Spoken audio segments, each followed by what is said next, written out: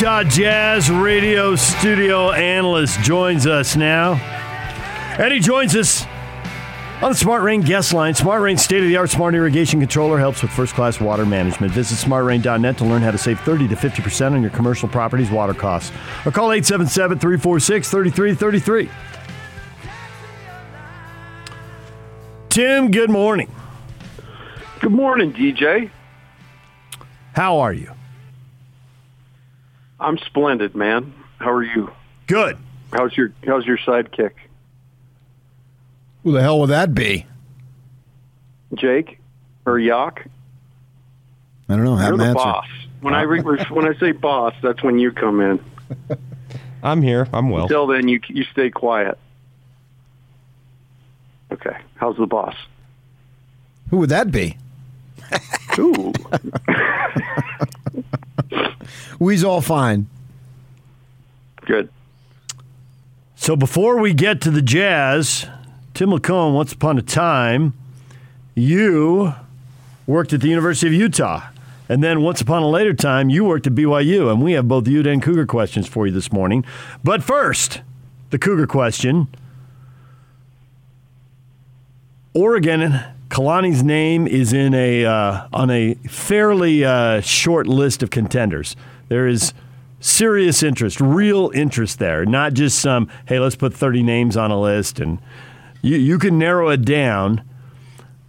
If you're a Cougar fan, and I know you are, how worried should Cougar fan be? Well, I think that, I don't know the worry's the right word. I think... Concerned? Concerned, yeah. Worry's a little more... That's kind of what PK does. He worries. You and I, we have concern.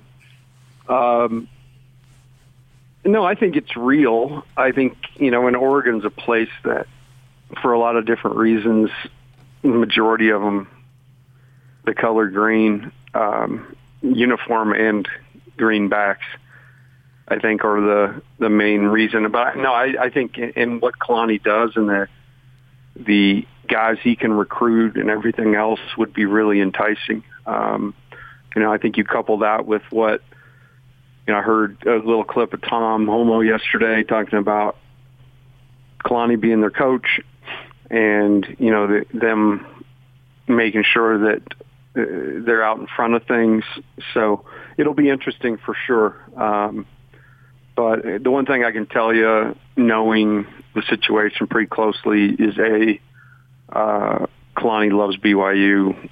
He loves being there. He really does kind of see himself as a guy who, brought up through by Lavelle and kind of carrying the torch. So it would have to be really, really good, for a lot of different reasons for Kalani to go. But I should have everybody's attention because I think, like you said, it's not just, I think it's real, right? I think he's one of a couple of names that really makes sense.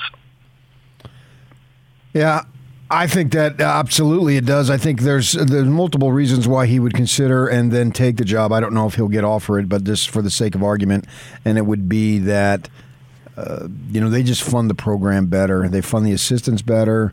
And here it's at BYU, it's almost like assumed, well, an assistant gets a higher paying job offer, he's gone.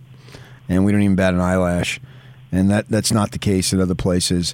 And the program, the staff, which includes on-the-field coaches and other guys in other administrative positions, that they're concerned about the program being funded adequately enough to compete at the level that they're going to compete in the Big 12. So what level of confidence do you have in BYU wanting to compete at the level that they need to compete at financially once they go to the Big 12? Because it's going to be a difficult transition just on the field, and then it's going to be made more difficult if it's not funded adequately. Yeah, I think there's going to have to be a look at how things are done that way. I can only speak from experience with when our staff had the ability, kind of in a similar time after the Jimmer year, Coach Rose got a couple of major schools offering jobs, and for considerable raise for everybody. I think we could have probably gotten a raise for, and perhaps hired somebody to park our cars if we wanted to at the place we were going. So it was pretty incredible what the offers looked like. But, I think Coach Rose took that as an opportunity to try to leverage some positive stuff for the program. And he took the tack that, hey, we'd love you to build a facility here, that we could have on campus, because at that point we were still getting kicked out of the PE gyms and stuff when we try to get extra shots up. So yes, it's got to be looked at, and it's got to be differentiated when they take that step. They've made a transition to independence, and they had to do a lot of different things differently. And yeah, they've got to get into this day and age where coaches are appreciated and paid what they're supposed to be paid. I spent 12 years at BYU, and I think I made about a fifth of what my colleagues made up north. So I think that has to be something that you take into account. All right, now we need the Ute portion of your career. Where does the Rose Bowl rank on the Utah Athletic Department's list of accomplishments? Man, it's really awesome. Because I'm a basketball person, I would imagine that, the national championships and both the NCAA, the Final Four that Coach Majerus went to, the Sugar Bowl has to be up there. Certainly, the women's gymnastics national championships are huge for the school and created quite a following.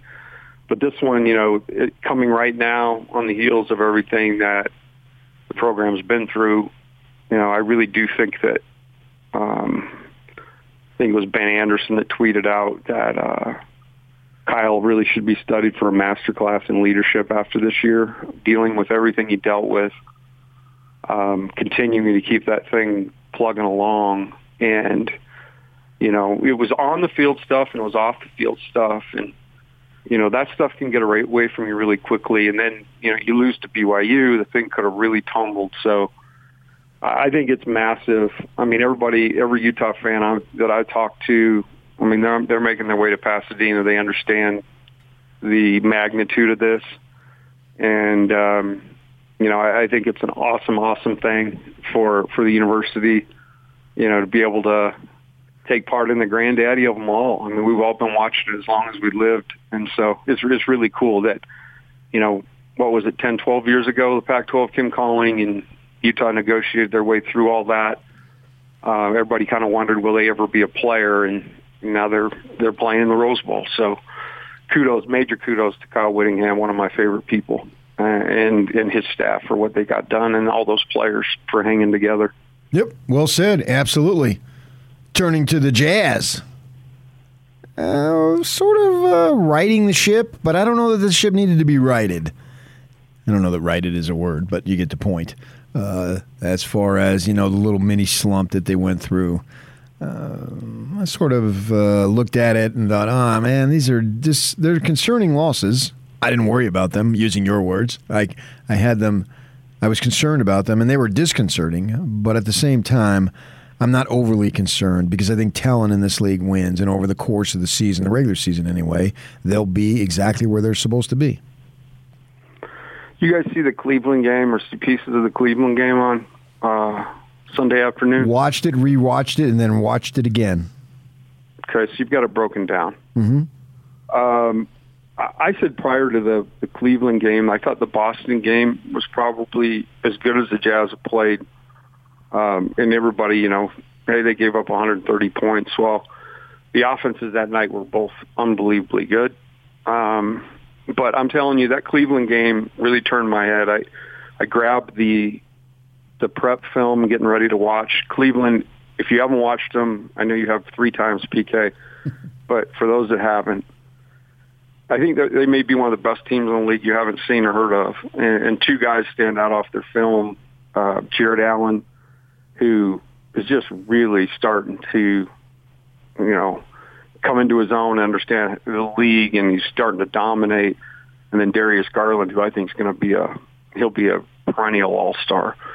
But that was a really hard game Sunday afternoon. I thought the Jazz weathered a few storms. They got down, and had to make a push to win the game late. I thought that the ball movement again was terrific. In the last 4 games, the Jazz have made 19, 20, 27, and 23s.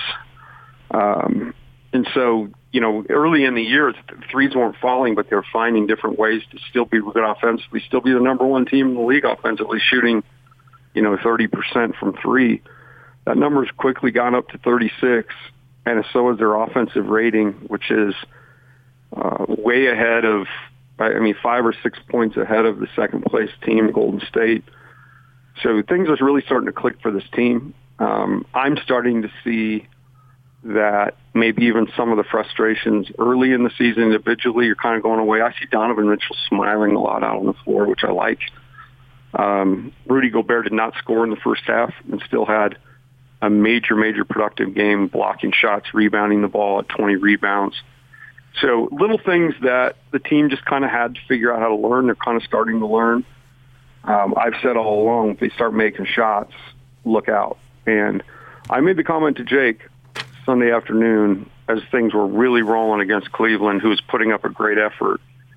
This is the type of team right here that could make it to the finals. If they play like this, if everybody's playing for everybody else and the effort's there and they have the ability to shoot the ball like they're shooting it, like they've got it what they need built there. So really exciting things going on with the Jazz right now. As good as they are, and they look good, and they look like they can be very good, how big is the gap between them and the Suns and them and the Warriors? Well, I want to see them play. I think that's what's beautiful about the NBA right now. It's another reason I think Cleveland's for real. As I looked at the strength of schedule, and it's number 6. Everybody's playing, different schedules and playing different people, and some teams you haven't seen yet. And really, it comes down. I think they're both really, really good. I think they're both going to be tough matchups for the Jazz. But I also believe that the Jazz are better for, their off season. Rudy Gay came in last game with no Hassan Whiteside, and he played that hybrid 5 to perfection. And so I think, you think of last year and the Jazz and Phoenix, and kind of Phoenix had our number. Golden State certainly is playing great basketball, and Steph Curry's one of the greatest guys to ever shoot the basketball in history. But until they match up and we see, I don't really know, what the difference is between them. I know a couple of games here and there. But I really like where this Jazz team is, and I'm really excited to see when they play those two teams, because they'll give me a better idea of how they sit. So DJ doesn't think Donovan Mitchell is as good as Chris Paul. I do. What's your reaction? Right this second? Yeah. Shocking, but that's what he thinks. So he's a basketball guy, as you know. Well, they're different players. It's kind of like people say, "Do you like DJ and PK?" Well, I like them, but I like them for different reasons. Your mistake in answering this question was taking him seriously. You screwed up. We wanted to see if you take the bait. I'm doing it a different way. Okay. I know he's playing with me, so I'm going to play back. Okay. DJ's a conversationalist. Yes. You really don't. If you have an appointment in 15 minutes, you really don't want to get caught talking to him on the way out the door. 30, but okay. And then, on certain days, PK can just make you feel like you're nothing. Just the little glances he gives you. By certain days, you mean days that end in Y. Not Correct. True. You all mean everything to me. You're my guys. The only time I hear from him is when I have Stones concert tickets in Vegas or access to a golf course. Let's put it that way. Not true. So yeah, but I do have unique relationships with both. I think informationally, DJ is about as good as it gets. Oh yeah, he's something. Sarcasm level. He's off the charts. Nearing a 101 for PK, which is really, it's New Jersey centric. He's something. I just think Mitchell's as good as Chris Paul. That's all. So we are at the end of the segment. But next week, Tim, when you come on, we'll talk about the ever-evolving priority of where you should take shots and why Chris Paul is the recipe for how the NBA needs to evolve. You like his mid-range? And if they're taking away dunks and threes and you shoot what everybody else shoots at the mid-range, it's an ineffective shot. But if you're as automatic as Chris Paul, maybe we ought to double back and see how efficient that shot is. And if NBA guys, if you want to stick in the league, maybe you should take about 10,000 of those next summer. Yeah, get yourself on a Chris Paul trajectory. I like it. You could play, just turn, as you practice, you could turn Pointer Sisters automatic on in the gym. Sing it. Maybe that would subliminally. No, I'll let PK sing it. Okay. All right, we appreciate it. Automatic. That one. Tim LaComb. Not one of the Pointer's sisters, but one of the Pointer's cousins, maybe. All right, thanks, Tim. Cousins. Once removed. All right, later. Tim LaComb, Jazz Radio studio analyst. Did you know one of the brothers of the Pointer sisters was an NFL referee? I think you told me that. Yeah. All right, DJ and PK. Coming up, question of the day for you Ute fans. Tim addressed it briefly. Best accomplishment in the history of the Utah Athletic Department. We will get to that next. Stay with us.